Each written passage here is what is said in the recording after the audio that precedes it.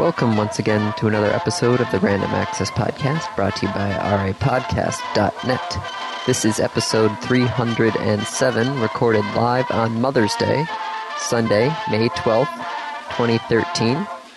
And here are your hosts. The man who is here once again to help me out, Brian Lindsley. Hello. The man who is also here again to help me out, Brendan Lapsley. Hi. And the man who is once again messing with Dave, Andy Lowe. Hi. You didn't tell him that we were going to be on again? No, I didn't. Yay for random topic recaps. You realize you're shooting yourself in the foot now, and you'll be expected not to do random topic recaps when Dave's not around. As long as he can get us, I don't think that's a problem. I think it's less work for him overall. It is a lot less work for me overall to do this than to do a random topic recap. Because not only do I have to go through every file, find out where the random topic starts, and then go to the end, and then I have to cut out the ending music, and then I also have to go find the first part that says when I say what the episode number is and what date it was recorded on. And then I have to throw all those together in a file, and then somehow actually get it to time out right, which is a lot harder than you think. No, I did timing for anime subtitles. I know how tricky that can be. It's worse when you have a topic that you don't know what length it is. Yeah, so the thing is, where I'll start at 50 minutes, and then I'll try and see what the topic is so I could see what we're talking about. So maybe we'll be talking about the random topic, but sometimes we won't because we'll just go off on something else. So it's complete chaos. I think that's the point, though. Well, yeah, but I'm saying just trying to edit it together is nuts and takes a while. It's a lot easier to actually just do a new recording, record for an hour and change, cut the silence, and be done with it. So here we are again. Sorry, Kate's next to me showing me a cat festival. Yeah, that sounds distracting. Cats always are. So in the last month, Brian and I have been on more than Dave has. Yeah. Seems a little weird. We'll tell Dave to stop traveling everywhere. Dave needs to be a homebody like the rest of us. Go somewhere? What? Oh, pfft. See the world, they said. Zug zug. That is true, yeah. Dave technically is, at this moment, driving home. So. Yeah, I guess he was in Ann Arbor, and I actually did not see him when he was here. Neither did I. Really? I thought you went to the thing, too. Yeah, but we got there about 20 minutes after they left. GG. Well, actually, according to Google Latitude, he is still at his parents' house. If only he knew we were recording. But that's half the fun. He's just going to kick himself later. No, he's going to send me a message going, "You did what now? You didn't want to record with me? Why?" We're slowly phasing him out. Shh. That's my master plan. Don't tell him. Awkward. Now, don't worry about the silence. I can just delete that later. It's actually a lot easier to delete the silence with Mumble because we're using push to talk, and so there's not the silence between everything. So I can just say, "Oh yeah, anything, dead silent. Just get rid of it," and I'll know it's just nothing. Nice. So Mumble's working out then. Yeah, it is actually. I was actually thinking it might be cool to have some people listen in someday and do a live podcast, but I have no idea how difficult that may or may not be. The problem with that is you would have to have a consistent recording time. Or just make it a one-off thing. And announce it to the world. What, announce to the world, "Hey, in an hour we'll be recording." That's what Twitter's for. Yeah, an excellent point. But then everybody would notice how much of awkward silence there is between everything. And something tells me that Bri does not want to give out his Mumble server info to that many people. Yeah, I'm only paying for 10-ish, I think. I might have to bump it up quite a bit more if we're giving it to the world. I don't know, we only have, I think, 70 subscribers, so I think if you just put it at the 100 mark. Yeah, if only 100 was cheap. Hey, it's a lot better than Ventrilo. Did you see the... Oh man, Ventrilo was ridiculous. I tried to get the Vent server for the cross-country super trip, and I was talking to the main guy. I'm like, "Look, this is a one-off event. I don't want your server after this. I just want to use it, but we have more people than, 5. that Ventrilo allows you for free. And so it was just like, he's like, nope, gotta pay for it. I'm like, I'm not gonna pay for that just for one thing. Which is why, too bad you didn't know about Mumble back then, because Mumble's unlimited if you host it yourself. And they give away it's all open source, so you have the server code with you wherever. Son of a bitch. It's just if you want something consistent, you don't want to host it yourself. I don't trust Comcast, so that's why I'm going outside of my own place. That is a good choice. What? You don't trust your telco? What? Not for outgoing, at least. Yeah, our telco is run by an apartment complex, so we don't have a choice.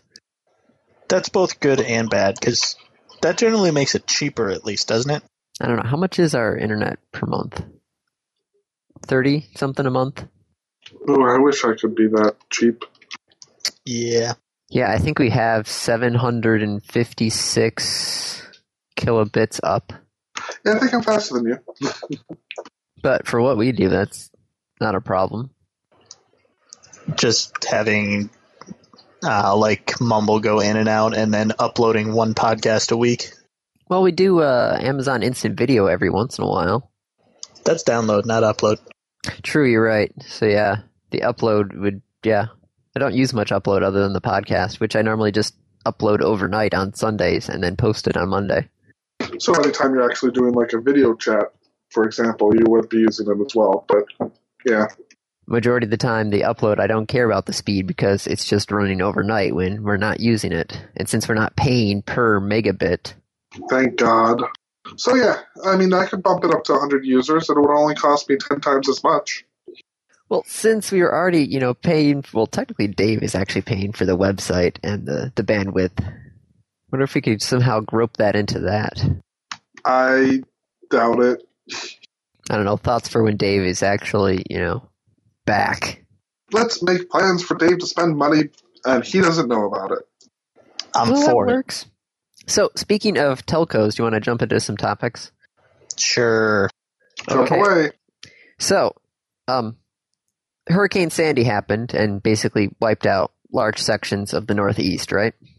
Mm-hmm. Verizon was the actual regular phone network. Well, we're talking like wired phone service, like copper line phone service for up in the area. Gotcha. Verizon has said now, instead of rebuilding the copper telephone lines, they're actually going to try out a new service called Verizon VoiceLink, which connects your home's wired and cordless telephones to the Verizon cell phone network. Nothing can go wrong. Now, the question is, are they trying this out in like one city or pretty much everything that was wiped out? Looks like it's just one city to start. Okay, that I can see. Because, while Verizon, which is actually what I have, always has like the extra bloatware on their phones and whatnot, and seems to be one of the more expensive carriers, it does seem to be one of the more stable carriers from what I've seen. Yeah, but we're talking the difference between a mobile phone and a landline phone. And so these people's landline phones would be essentially mobile phones that are statically located. Right. I recognize that, it's a little bit iffy in a lot of ways, but I don't know. We'll see what happens. Okay, so the one seriously good thing about a wired telephone line was the fact that if the power goes out, you still have phone service no matter what. That's not going to be the case here. Well, what they're saying is that they have a let me find it on here. Okay, so it's a device, it's a wireless receiver that plugs into a phone jack in your house, and that will actually power all the telephone jacks in the house. So it's basically just like a cable modem, but for telephone lines.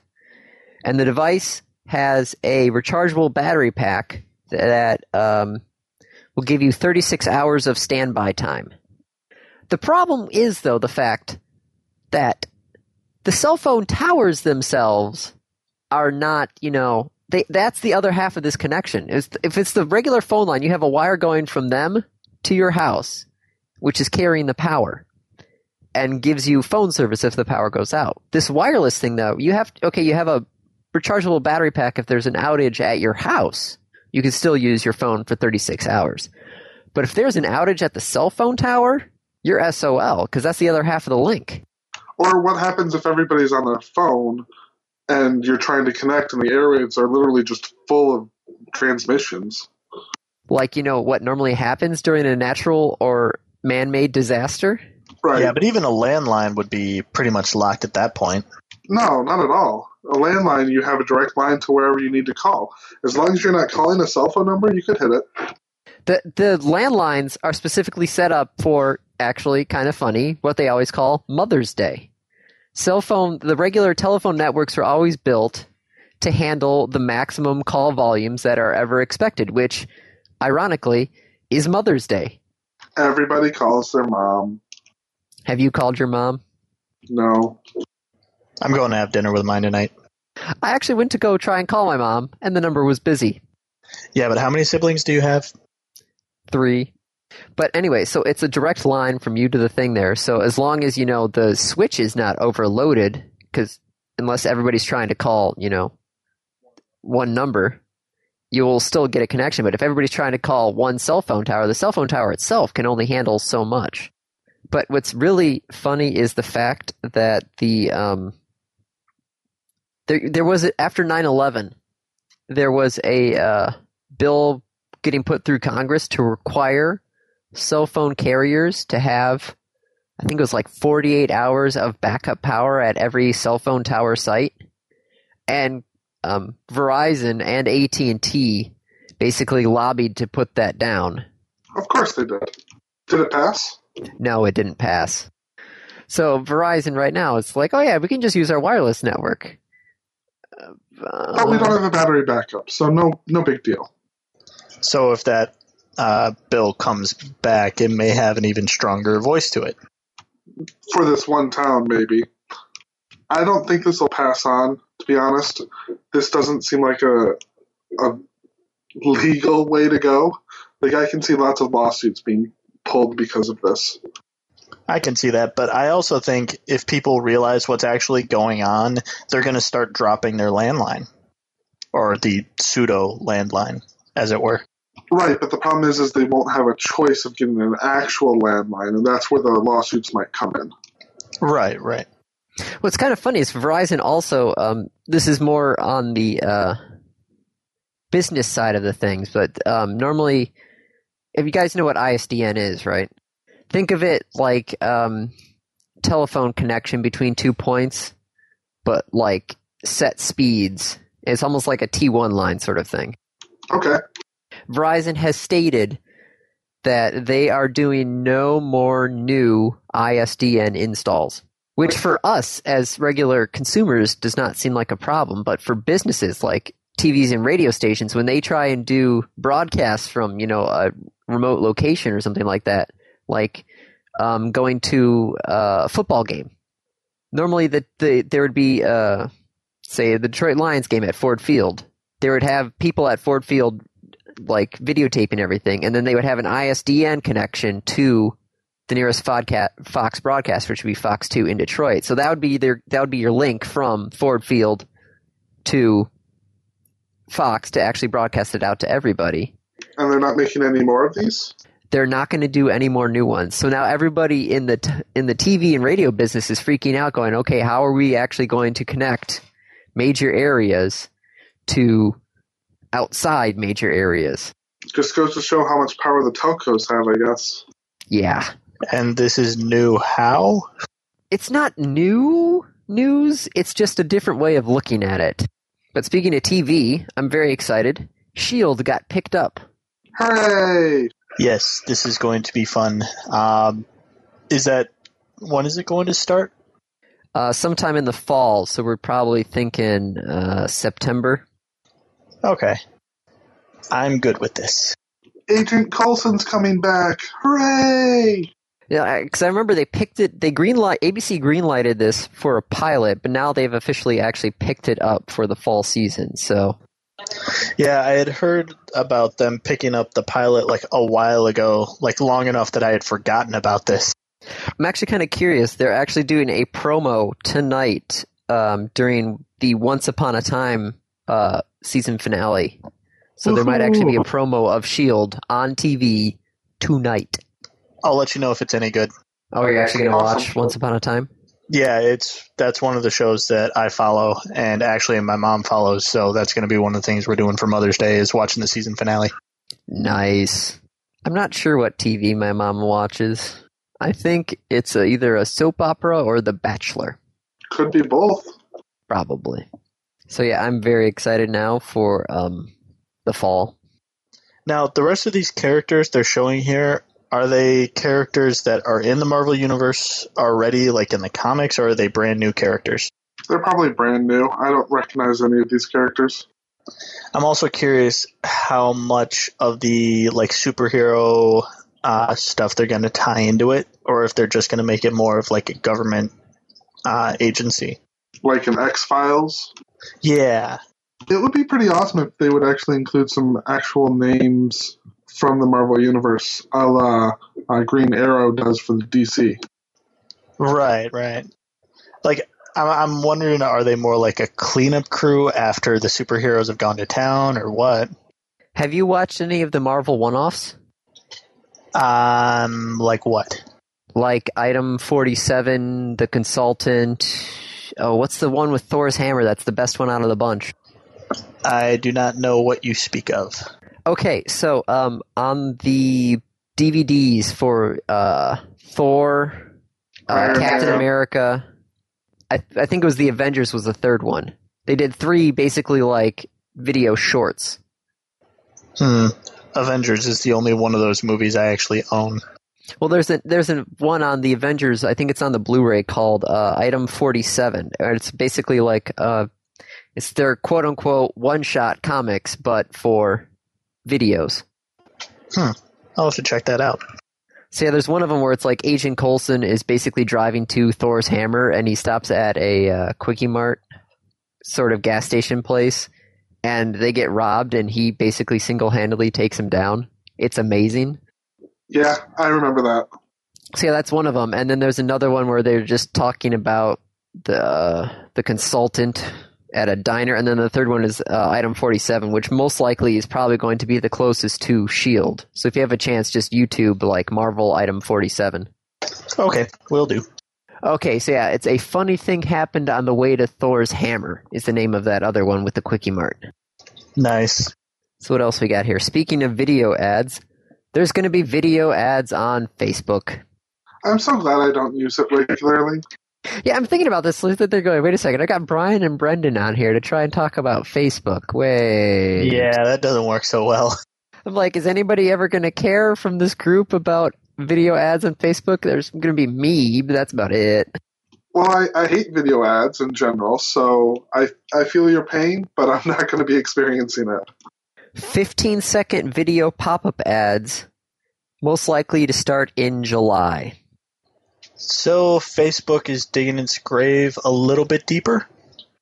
The first video that you will see each day will apparently autoplay on mute. But if you switch the sound on or accidentally hit the unmute button, the video will restart with the audio track on. It's just Facebook making more money. That's to be expected, I guess. Luckily, during the rollout, the ads will be limited, so each user will only see videos from one advertiser per day. Until they get offered more money. Yep. Go money. My guess is they saw YouTube's ads, and they're like, well, wait a second, this works. Let's do that as well.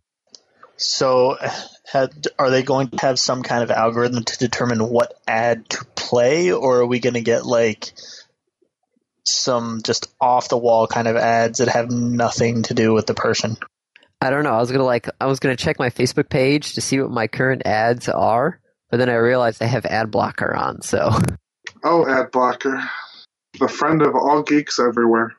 And the bane to anybody who's actually trying to make money on the internet. On a side note, you can gladly donate to RA Podcast. We have a donation button on there. In case you have ad blocker running on our website, which is sad. Wink, wink, nudge, nudge. That is true. You don't actually really have to go to our website for the podcast unless you want to see the links.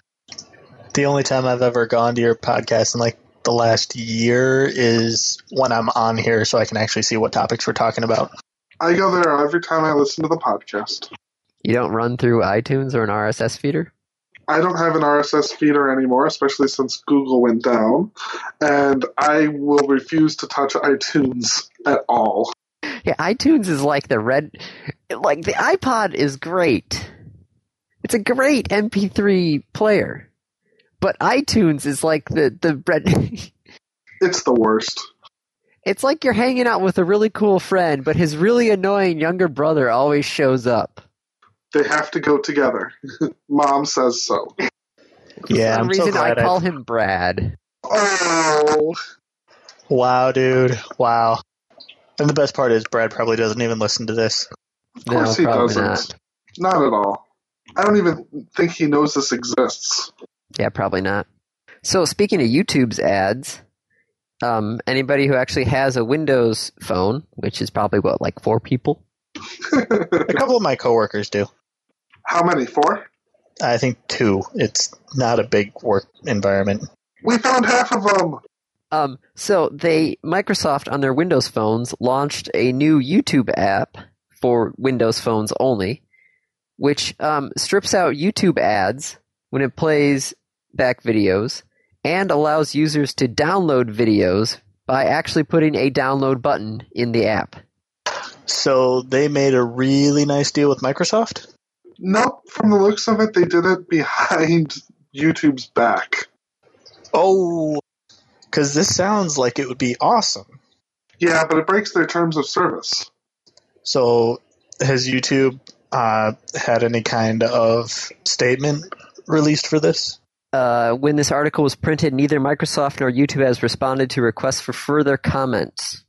So it's come out, and nobody's responded yet. But it's definitely out there in the wild. So, it's possible there could be some bad blood soon between them. Oh yeah, my guess is the lawyers are probably determining what they want to say very shortly. YouTube is Google now, isn't it? Yeah. Oh, so it's an Android versus Microsoft thing at this point? Yeah, Google has previously declined to build a YouTube app for Windows phones or any other Google apps for Windows phones, citing lack of users on the platform. I mean, it's kind of amusing because, honestly, I think Windows phones are pretty powerful and built pretty decently, but they just don't have the user base for anyone to care. Well, that's what happens when you come late to the party.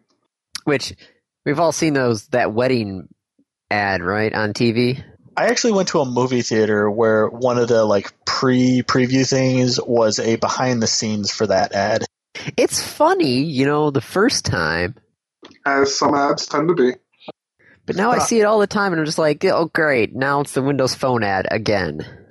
Yeah, I was actually sad because I was actually paying attention to that behind the scenes thing, and there was a lot of things that were cut out that were pretty amusing. Yeah, I was there with him, so. Oh, was that in front of Iron Man? Yes, it was. In front of Iron Man for us was actually a behind the scenes on the new HTC One. How fun. Yeah, they're talking about their all new aluminum body design. That Apple made? I don't know. It's the brand new HTC phone. I thought that was an Android phone. It is an Android phone, but it's got an entirely aluminum back half of the body. Which is a process that Apple created for their iPhones. Or their iMacs. It's used to try and lure the iPhone people over to Android. I see. Yep. So they can pretend to still be Apple users while actually being Android users. Don't tell anyone. How funny would it be to have a case that made your phone look exactly like an iPhone, but was for a regular, Droid X or whatever? Hold on, let me Google that, see if it's out there. I saw things for the opposite. I saw an iPhone 5 case for Android Central. Wait, what? I'm looking at a case for the iPhone 5 that's like Android Central awesomeness. So, oh, jeez. when you're stuck on an iPhone, but you're really an Android fan, You're doing something wrong. or you're required to have an iPhone due to work. This is true. I would still feel sorry for you. Yeah, I'm not seeing one either. Yeah, I'm just seeing Android cases for iPhones. So what I need you to do, Brian, is get a 3D printer and build cases to make it look like the iPhone. I know somebody who has a 3D printer. Yeah, but so many Androids are far too large or too thick to pass off as iPhones. It just has to look kind of like one from a distance. Most of the HTCs, I think, could probably pull it off. I think my Galaxy Note 2 could pull it off. Pull it off as an iPad. Probably. It wouldn't be too hard. You just need that little thing on the bottom, that little home button, and then you just got to have a silver thing around the outside edge. Completely doable. Yeah, my phone could never pass for any kind of iPhone. So, speaking of Android and whatnot, the Google Play leak. Oh yeah, so the Google I/O conference is coming up soon. This kind of got leaked out ahead of time. So we know how we talked about how that Google Play games stuff was coming out there with achievements and all that sort of stuff. Yeah, them trying to be like Steam and Xbox Live and whatnot. Well, somebody was actually able to get the actual APK. So they were able to, go the whole 9 yards and look at everything that's in it. So there are things now that are kind of surprising, like you're actually able to sync game saves with other devices. That's really nice. That is fantastic. So cloud saves, you've got matchmaking and invites, you've got icon badges. Achievements, as we said before. Leaderboards and other scoring stuff. So it's a few steps closer to Steam than we originally thought it would be. Yeah, it's making it basically a viable gaming platform, just like Xbox Live or PSN or anything like that. Yeah, except no one's on PSN. Doesn't mean it doesn't exist. Let me rephrase that. No one cares about what people have on PSN. I'm sure there are some group of people who care, just not our group of friends. Not as much as Steam and Xbox have. Well, I think that's more indicative of the fact that only two of us have a PS3, and of the two of us, we all play single-player games. This is true. Yeah, I'm thinking if I had a PS3, I'm not even sure what games I would play with you guys on it. I'm not even sure I have any games other than Rock Band that I could play online. I think that's the case for me, too. And that's probably mostly because all of my other friends have an Xbox, so if it was a multiplayer game like that, I would have just bought the Xbox version. Yeah, except I still don't have gold. That makes two of us now. Speaking of games, there's a new game coming out. It's a sequel to Plants vs. Zombies. Oh, yeah. Plants vs. Zombies 2, It's About Time. I like the subtitle there. That's hilarious. I like how the teaser trailer, they just got a bunch of internet celebrities and basically got them complaining to the video going, when's Plants vs. Zombies 2 gonna come out? Oh, I haven't watched that yet. I'll need to watch that later. But they said in the end of the video, coming July 2013. So we've got, 2 months? 3 months? Something like that, which is about a good lead time for a well-anticipated pseudo-indie game. Yeah. That gives us just enough time to be like, ooh, I want it. And then it comes out and we go, yay! Yeah, too much more, you'd get people starting to lose interest. Too much less, you wouldn't have enough people noticing it. I'm glad at least, though, that the sequel was not Plants vs. Zombies Adventures, which is their Facebook game. That's what I was honestly worried about that. I'm like, really? That's their sequel to Plants vs. Zombies? Is Plants vs. Zombies Adventures on Facebook? Oh, man. Oh, Facebook. Ruining legitimate gaming sense. Since Zynga? Well, okay. I do have to say, though, that the You Don't Know Jack game on Facebook is actually pretty good. It's very hard to ruin a You Don't Know Jack game if you follow the formula. The kind of tabletop one didn't go over very well. Really? I didn't know there was a tabletop one. Yeah, it's at my parents' house. We should play that sometime. Yeah, it's kind of amusing. It's got like the 4 buttons and then a screw button, and it uses cards and like one of those pop-open window things. So it's like pseudo-digital. Interesting. All right, so I got to get your opinion on this. This is not one of the topics, but okay. So I've always been. I played a game at PAX the first year I was there called Cash and Guns, which is a game which basically is a Mexican standoff played as a board game. I've seen this game many times. I have not played it, so I don't really know the rules, but it looks hilarious. The problem is that it's now out of print, but the rules are still listed online. And the game does not have that many items. Would it be wrong to basically take the rules, go to a dollar store, and build this game yourself? Actually, if you've seen the game, you could probably build a nicer version from the dollar store. So there's nothing wrong with that, especially since games can't be really copywritten in that way. Like, you can't copyright game mechanics. You would probably get in trouble if you attempted to sell it. But if you sold it under a different name, you could still do it. As long as you don't sell it under Cash and Guns, you could sell it as, I don't know, Money and Guns. Or Money something. and Pistols. That would work.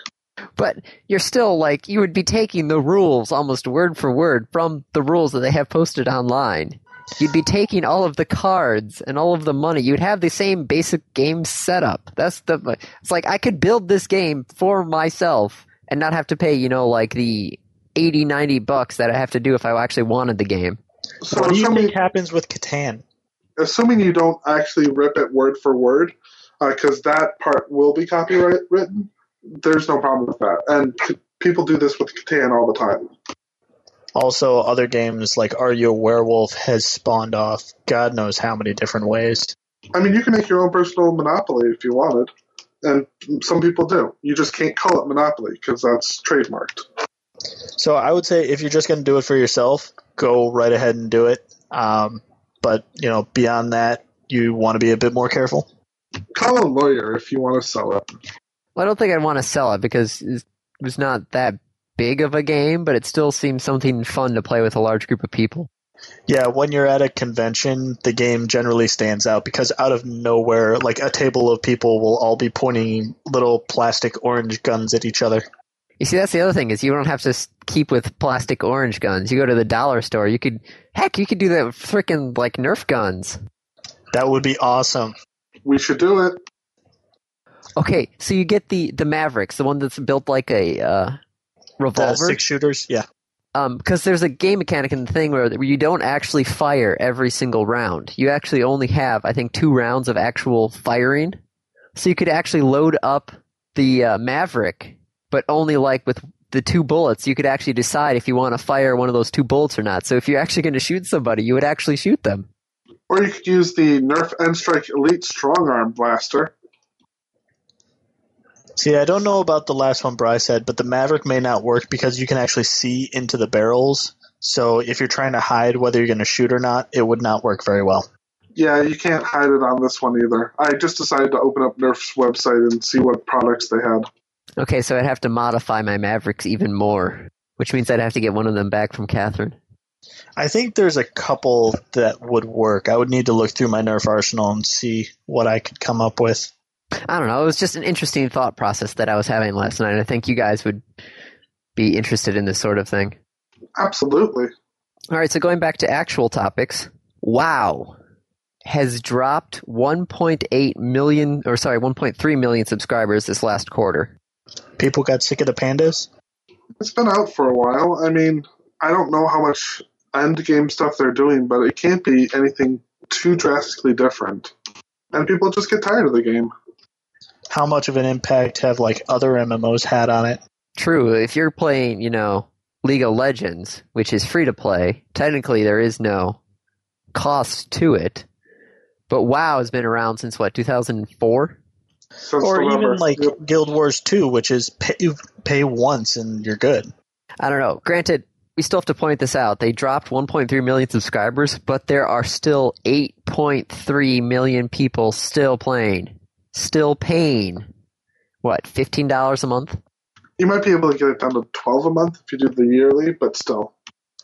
And I have still never played WoW. It's free to try. First hit's free? Yep.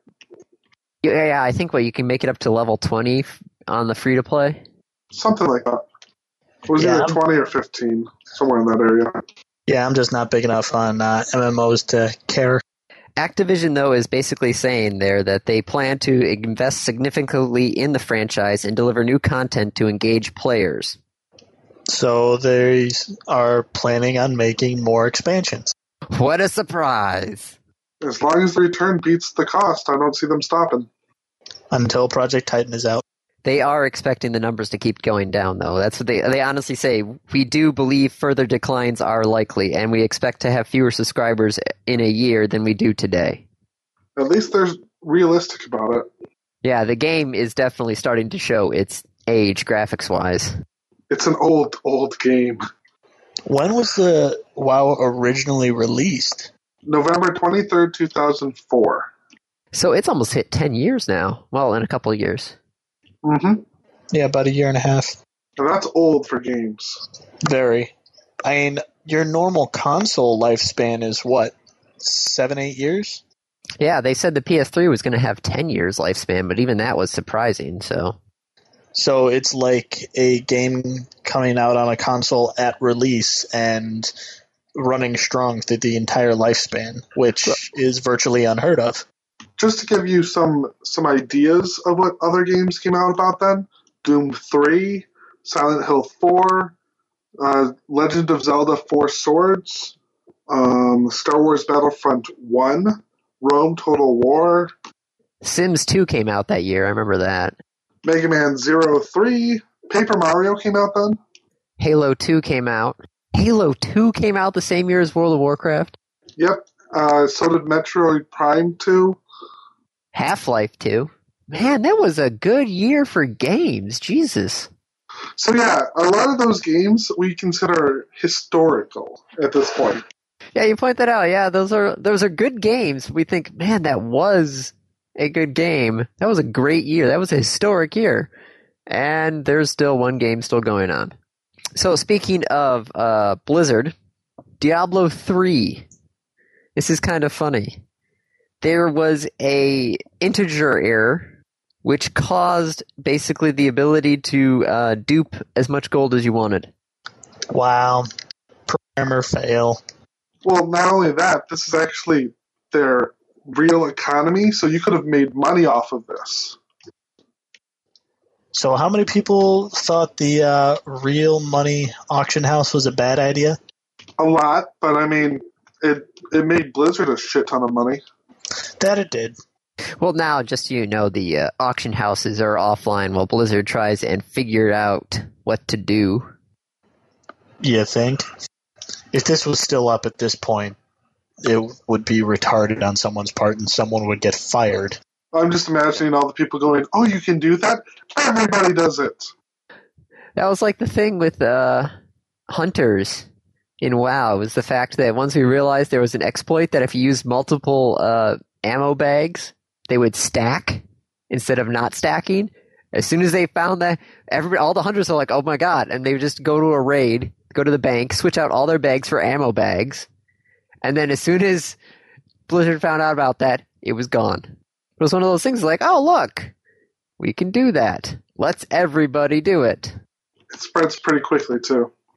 Okay, so this is the actual thing there. So you would have a real money auction house auction for 6 billion gold, 610 million stacks at 39 cents per stack for $234.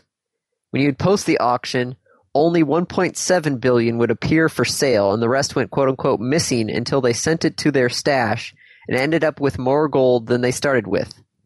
So somebody just did a simple... Like, who would honestly think about that? You would have a max value of 2 to the 31st power. It's like, who... It's honestly one of those things where you would think that you would program in enough buffer of, 2 billion. Oh, it's not even a it's not even a buffer. It's a programming construct. Yeah. Still, it's like, at what point do you think like somebody's going to try and sell more than 2 billion items at one time? Yeah, that was QA fail right there. Would you have thought, if you were doing QC on this thing though when it was first coming out, would you have even thought about trying that on the auction house? Maybe. I don't know. If you're good QA, you would have. Just because you would have thought, what's the limits and how do you make sure it doesn't fail at those limits? And you might not even have them try to reprogram it. You might just put it down as this will happen if this happens. But that would be good QA, and I don't know how much time they actually have to hit all of the elements of the game, because there's a lot to a game. God, that's still crazy though, selling 6 billion gold. Side note, 6 billion gold was still under $250. Granted, $250 for just buying gold. It's a little much. Yeah, but it's, a Blizzard game. There's going to be gold farmers. Oh, yeah. Literally, in this case. Okay, so what else do we want to hit there? Oh, EA is going to be the official maker of Star Wars video games. Because we talked about last week how, or 2 weeks ago, one of the two, where LucasArts is no longer developing games. They were just going to be basically producers. Unfortunately. Well, it seems EA is going to be the developers. Yeah, I haven't played any Star Wars game made after Lego Star Wars. That's not even really a Star Wars game. Yeah. So, granted, EA is a big company, so it's not like they're kind of just throwing their hopes and dreams onto a small little company. But granted, this is EA. It all depends on what actual group of developers EA decides to give this to. Because they're such a large company, they have so many different groups under them that some of them could handle this very well. Others, like the Madden group, I don't think would do very good on a Star Wars property. That would be actually kind of neat, though, is to do like a skin for Madden that's like Stormtroopers. They could make a Star Wars world kind of game that's similar to it. I could imagine that. Can you picture Blood Bowl? Right, something similar to that. So yeah, it really depends on who within EA gets the different games on whether or not they'll be any good or not. All right, here we go. No games were announced, but EA did confirm that it had lined up at least 3 studios to work on Star Wars projects. BioWare, which is continuing to handle the Old Republic, Battlefield franchise developer DICE, and Dead Space studio Visceral Games are slated to produce Star Wars games. And those are pretty good companies. I would say that this isn't the worst that Star Wars could go to. Right. I do miss that it's not going to be LucasArts because they had a very devout following to Star Wars just because of the proximity. But generally, LucasArts, it seemed, didn't have as much technical power, but they had a lot more love for the characters in the storyline.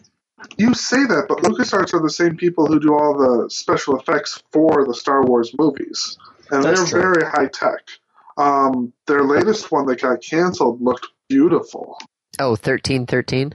I am kind of curious to see, like, what was it, Star Wars Rebel Commando or something like that? That one from the Battlefield developer might actually not be bad. And I could see them doing the Star Wars Battlefield series as well. That would work very well with the Battlefield franchise. So, it's not a horrible thing. We'll just have to see what happens. Exactly. Think of Dead Space with Boba Fett.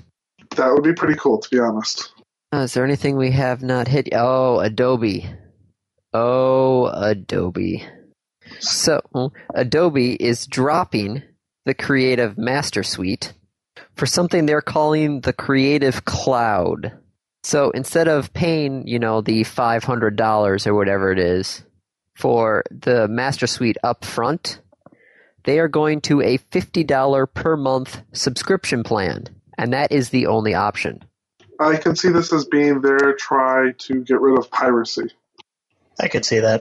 Now, they are saying that I think you have to connect to the internet once a month for it to still work. Just like verification stuff. As I said, trying to combat piracy. Oh, okay. So it's either $50 a month, if you pay for an entire year. If you want to go month to month, it's $75 a month. We'll see what happens with this as it goes. I think that it'll probably work out for them, but people may grumble a little bit. Oh, I'm sure people will grumble, especially since in the old version you could buy Photoshop CS2, and that could last you for years because you're not necessarily going to need the newest things added to it, depending on what you're actually using the software for. And so, like, companies, like, they'll buy one version and not expect to have to do a license for it for another couple of years. Now they'll have to expect a license every single month or every year, and it's going to drain their coffers a little bit quicker. When I was doing substitute teaching, I know a couple of the high schools that I was at were still using CS2 for their Photoshop. Because if you're trying to just teach kids the basics of digital editing and digital production, you don't need CS6. You just need basic Photoshop, just because the basic idea is still there. You don't need all the whiz-bang gizmos just to understand how to do things online. I do wonder if this might get more of a push towards the other options out there, like GIMP. If there are a lot more users that migrate over to GIMP because GIMP has the basics that they need to cover and they don't have to pay a monthly fee for it, I could see it growing significantly to the point where it's equivalent to the old version of Photoshop.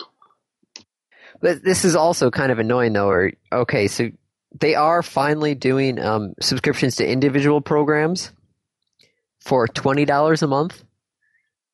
How many programs do you get with the $50 a month plan? Looks like around 21.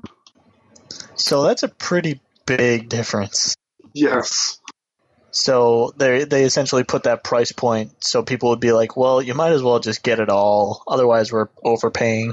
And I mean, their products range quite drastically from like Dreamweaver to Adobe to Flash to PDFs to Photoshop.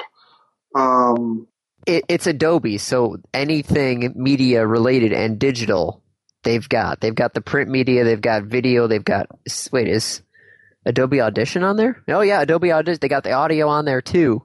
So they've got everything. They've got InDesign, they've got Illustrator, they got Photo. It's got everything that you would ever want to do. If you were going to make something, Adobe right now has got a product for it.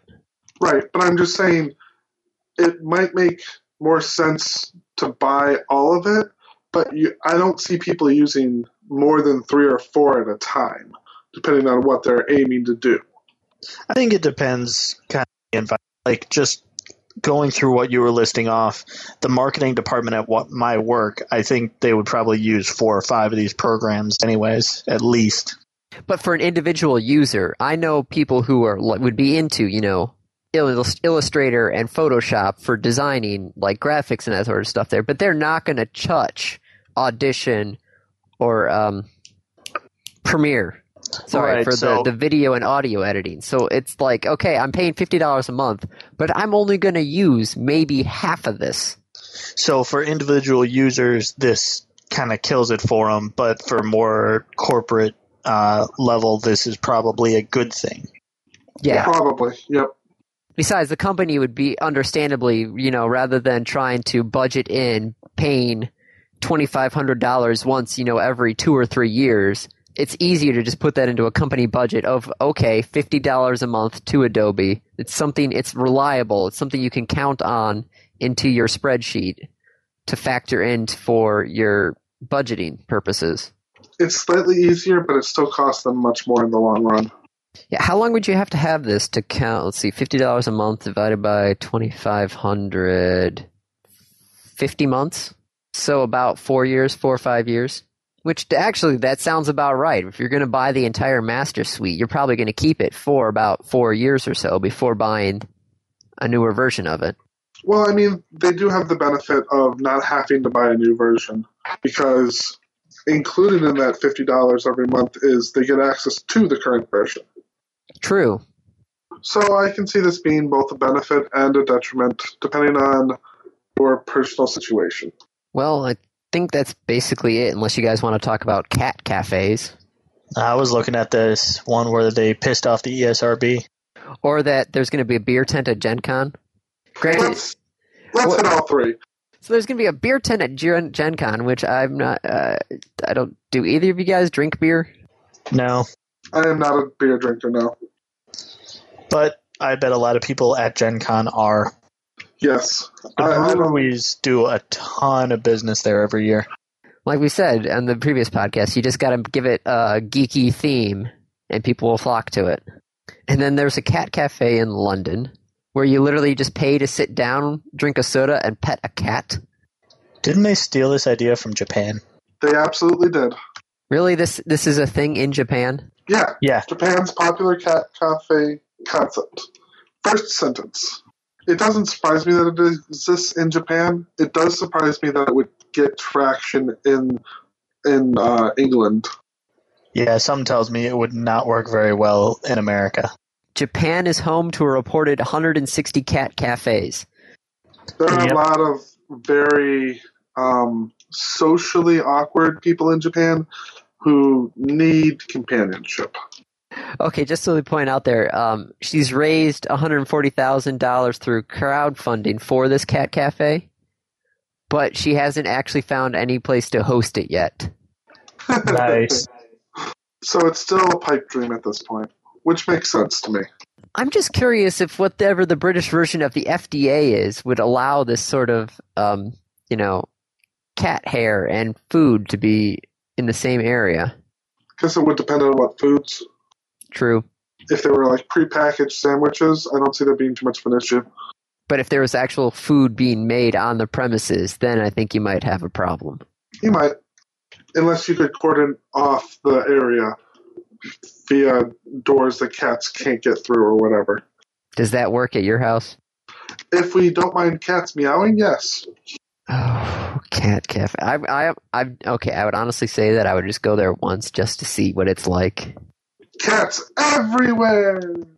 I just want to know, if a cat knocks over your drink, do you still have to pay for it, or is there like a free refill? I'm pretty sure at that point they would just have fountain drinks, so you wouldn't need to worry. But, yeah. Because if I'm paying like Starbucks prices for a fancy coffee during this thing, and that cat frickin' knocks over my $8 latte, I'd be a little pissed. Honestly, I do not think fountain drinks would work very well because cats would get up into the dispenser. I'm kind of curious, like, would anybody let a cat stand next to their food, a cat that they don't know, while they were eating it? I can't imagine, like, if I were to go to this restaurant and a cat tried to jump onto the table in front of me, I'd be like, nope, you're going down, and move the cat down before anything would happen. And cats can be temperamental, too. You'd have to have the right cats for this. The cats will be coming from shelters, including the Mayhew Animal Home. So, I don't know, shelter cats may or may not be pleasant. It depends on the cat. Cat cafes. What will the world think of next? Dog cafes? You should put the dog cafe right next to the cat cafe. Next to a rat cafe. Who would want a rat cafe? I don't know. Rat cafe, jeez. Okay, on a final note, we might have seen this ad online for Wartune. It's one of those free-to-play MMOs that have more cleavage and gratuitous sexual content than actual gaming content in their advertisement. There's a lot of those nowadays. Yes, Yeah, there there are. is. This one, though, is prominently displaying that they are an adult-only game. Like, in their advertising, I do believe the adults-only logo is actually more prominently displayed than the actual name of the game. The problem with this is, they self-rated themselves adults-only, so the game has not actually been rated by the ESRB. So the ESRB is telling them, no, don't do that. Because the actual graphic that they're using is copywritten, or at least restricted and trademarked. Yeah, the ESRB's advertising guidelines state no ad should glamorize or exploit a game's rating. So yeah, they're all up against the rules of the ESRB on this one. Well, the fact that they didn't submit it to them in the first place and just stole their adults-only rating should be a flag. GG, guys. All right, well, I think that's it. So we should move on to the random review, which I'm actually not doing this one because I've never actually played Terraria. So what the hell is Terraria? 2D Minecraft? That's a pretty good way to put it. I mean, you have the 2D platforming stuff that you might be used to with Mario Brothers or Castlevania. Mega Man. Anything like that. But it also contains a lot of the building elements that Minecraft made popular. There seems to be more push on the combat mechanics than Minecraft, at least from what I've heard. There's more of a push for the combat, especially because there are bosses in the Terraria game, which actually gives you an interesting thing to go forward and try to build yourself up to defeating, and then you can get to the next tier of items, which is sadly missing in Minecraft. There's really no progression in Minecraft. Like, from start to end, you could maybe find gold pretty early on, and then you skip a whole bunch of tiers. Whereas with Terraria, you have to defeat a boss in order to get to the next level, and then from then on, if you defeat the next boss, you get to the next level, etc., etc. So what you're saying is there's almost more game mechanics than in Minecraft. Like Minecraft, you see people, oh yeah, I built the Taj Mahal in Minecraft, or I did this in Minecraft, or people were just messing around with Minecraft. This one actually sounds like it's more of an actual game. Yes, this one definitely has more gaming mechanics as far as trying to lead you from one world to the end goal of defeating everything. And there's the big difference is, I would say vanilla Minecraft is very bland and plain. You can get into some interesting things with some of the mods that people have created, but vanilla Terraria is definitely much more of a game, quote unquote, than Minecraft would be. The thing is, though, is comparing the two, it seems like Minecraft, you can do a lot more with construction. Only because it's the third dimension versus the two dimensions. Well, I mean, I've heard about, like, in Minecraft, you can set up all sorts of different things to, like, automate different whatnot. I can't give you exacts because, as I said, I have not played Minecraft. There are some automation stuff that you can do in Terraria as well, especially when you get to the level with the equivalent of the red dust in Minecraft. There's some wires that you can use, and you can automate some things that way. But yeah, Minecraft does have a lot more automation, especially in the mods. Are there mods for Terraria? There's not any official mods for Terraria. Right before Terraria was stopped being supported, there was a big push for them to get mods into it, but it never came to fruition. And the creators of Terraria actually are going back and they just released the game for 360 and for the PSN, the PlayStation Network, which at this point is just the PS3. So they're actually going back and they're going to add more stuff to the PC game, which may or may not be the ability to mod it in the future or not. Now, keep in mind, this game has already been out for 2 years now? May 16th, 2011, according to Steam. Wow, almost exactly 2 years. Yep. So there's a single player mode and then there's also a multiplayer mode? There's not a lot of difference. It's just in multiplayer, there's more people working with you doing the same thing. So the big difference between the two is if you're in single player mode, you're just hosting it you're just doing it on your computer. You can host it from there, so you can play in the same world with your friends if you'd like, or you can just keep it local and just play by yourself.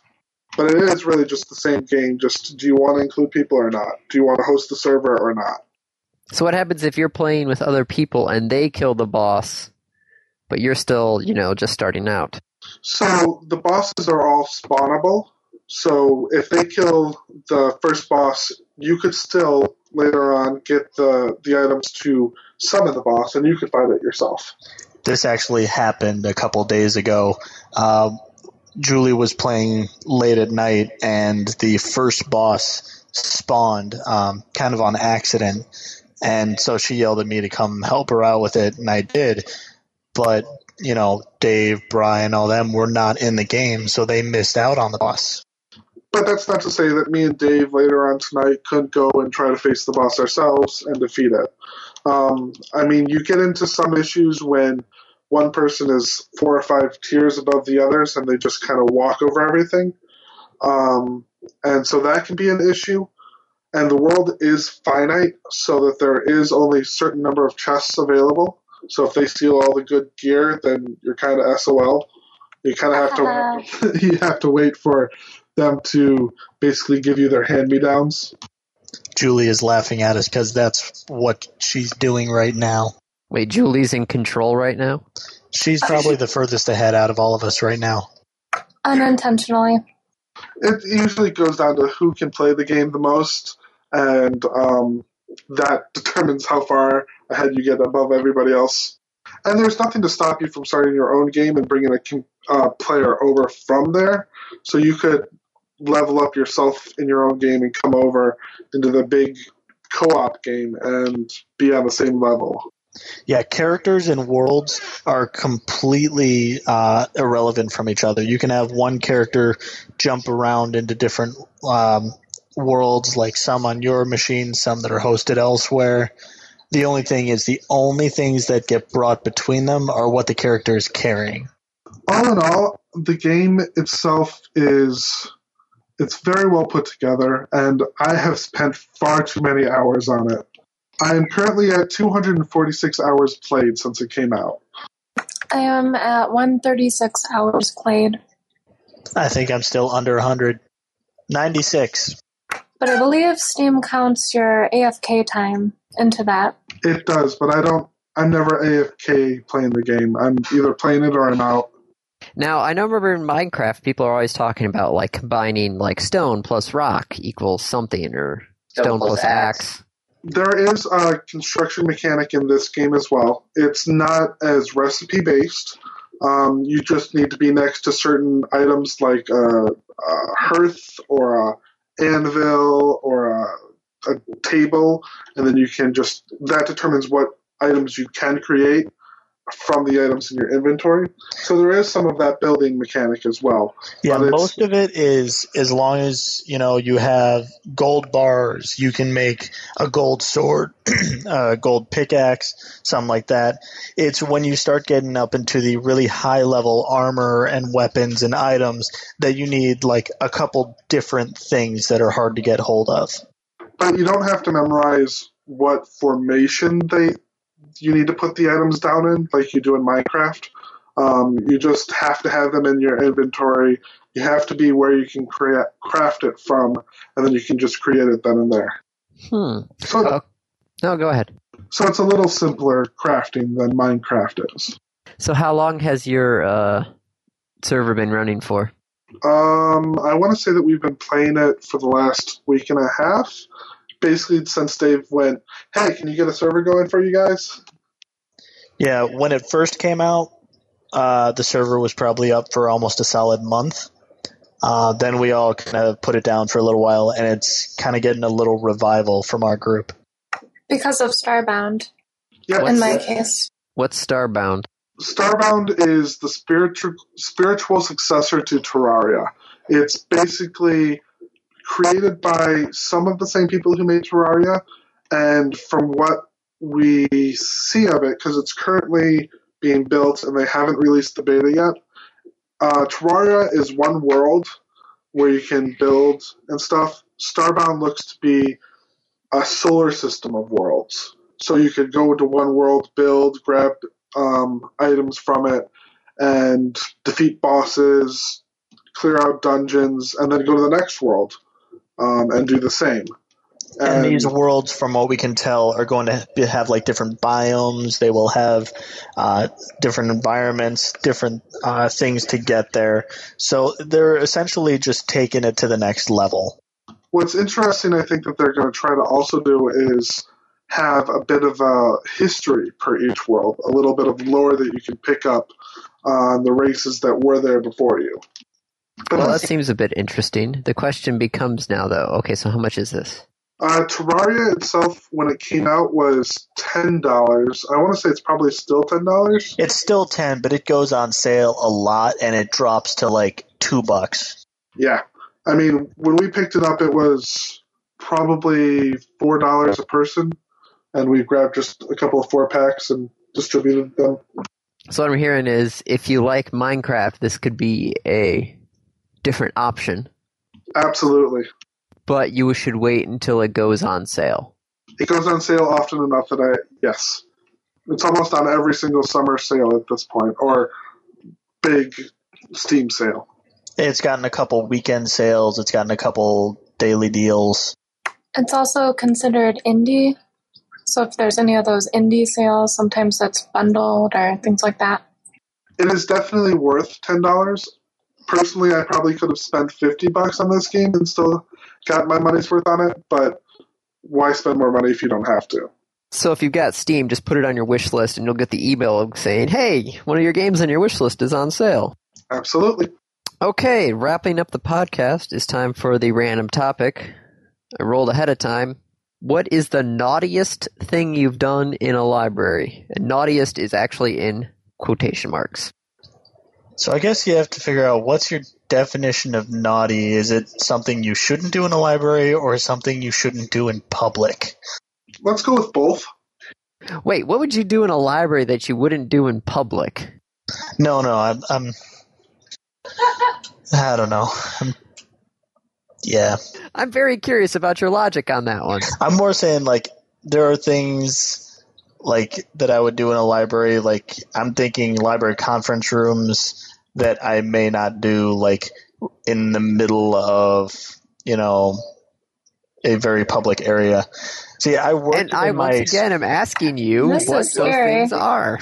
So, a little bit of context. I worked at the library at my college for 3 years. They had like conference rooms that you could very easily like just grab one and do whatever. So we would have like Magic tournaments and things there with people getting loud sometimes. And there are some situations where, I would not want to say things that I said there while in the middle of the school union. Are you saying racist things? No, more just general offensive things, like nerds do. Because I guess when I think of the generic question of what Andy's trying to get at is you're saying you would play Magic at the library, but you wouldn't play that in public. And I know you would play that in public. No, I would play it in public. There are just things that I would say while playing it I would not say in public. He would just get more vicious in private. Yeah. His witty repartee would be more of the adult nature. Yeah, the other thing is when you say naughty, the things I think of for general naughtiness, I probably would not do at a library anyways due to the fact that since I work there, I know how easy it is to get caught or overheard. Are you saying that you have stories? Probably. I just can't remember any right offhand. I mean, there's always, people on computers looking at things they shouldn't. Yeah, looking at porn is kind of naughty, but it's not really anything too bad that I can think of. My only question is, why would you do that in a library? I don't know. Some of my best stories, though, was when I worked at the media desk at the library, because it was right next to the IT help desk. Oh, IT help desks. The best one I can think of is there was a virus that was going around in the school system, and at one point I overheard someone yelling at the help desk, "Why would you open that on the help desk PC?" So I think, unfortunately, the answer to this question for me is very, very boring. Like, the naughtiest thing I've done is maybe stolen a book and then returned it. Like, I haven't done anything that bad in a library. That's a library. You're allowed to check out books and return them. Yeah, I don't think I actually checked it out. Oh, you didn't tell them ahead of time. Gotcha. I kind of just took it and probably put it back. I think the naughtiest thing I've ever done at a library is printed out things on a printer and not paid for them. I guess that could be considered naughty. Well, yeah, because they just like charge you 10 cents per page, and one of those times it was like, I only printed, 4 pages. I didn't have my 40 cents on me. Oops. I don't know if that's naughty or just poor. This was in high school, so probably on the poor side, but I think that's the naughtiest thing I've ever done in a library. Yeah, I can't think of anything else. Yeah, I think the person who asked this question was hoping for a little bit more scandalous. Sorry, we're not that scandalous, I guess. Yeah, oh well.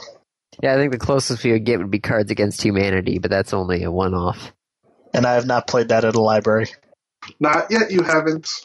I do have to say, though, in college, it was always fun every once in a while to just go into a random classroom, because on Eastern's campus, the main liberal arts building is like 8 stories of classrooms. Just go into a random empty classroom and start doing hangman on the board. Nice. The best thing I ever did in an empty classroom was have a Nerf war.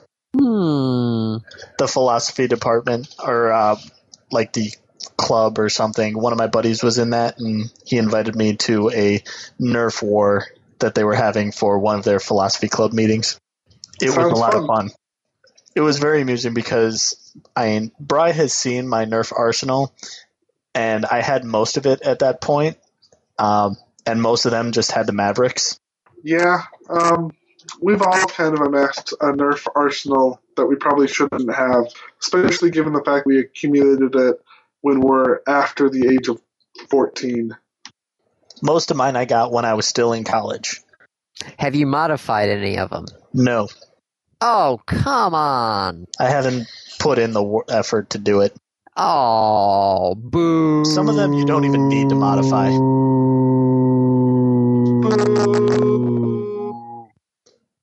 I have some that already take batteries as it is. Yeah, I've gotten woken up too many times by Nerf guns if I won't get out of bed. Really? I didn't know that was something that happened over there. That was pre-marriage. Oh, wow. And you still married him. I deserved it. See, the best was when I was living with Rich. Our entryway, like, you came in from outside, and then you had to come up the stairs. So if someone wanted to shoot you with a Nerf gun, there was no hiding at all. Yeah, I still can't believe you haven't modified him. There's some of them are so easy to modify, too. Oh, speaking of Nerf guns in libraries, there was actually a Halloween that I brought one of my Nerf guns to the library. It was one of the very loud machine gun ones. Oh, so like a Vulcan? Kind of. Don't know which one the Vulcan is. This one was like it was like some Toys R Us exclusive from years ago. It was like could shoot 20 darts in like 10 seconds. And if you did that nowadays, if anybody heard it, they would probably evacuate the whole library.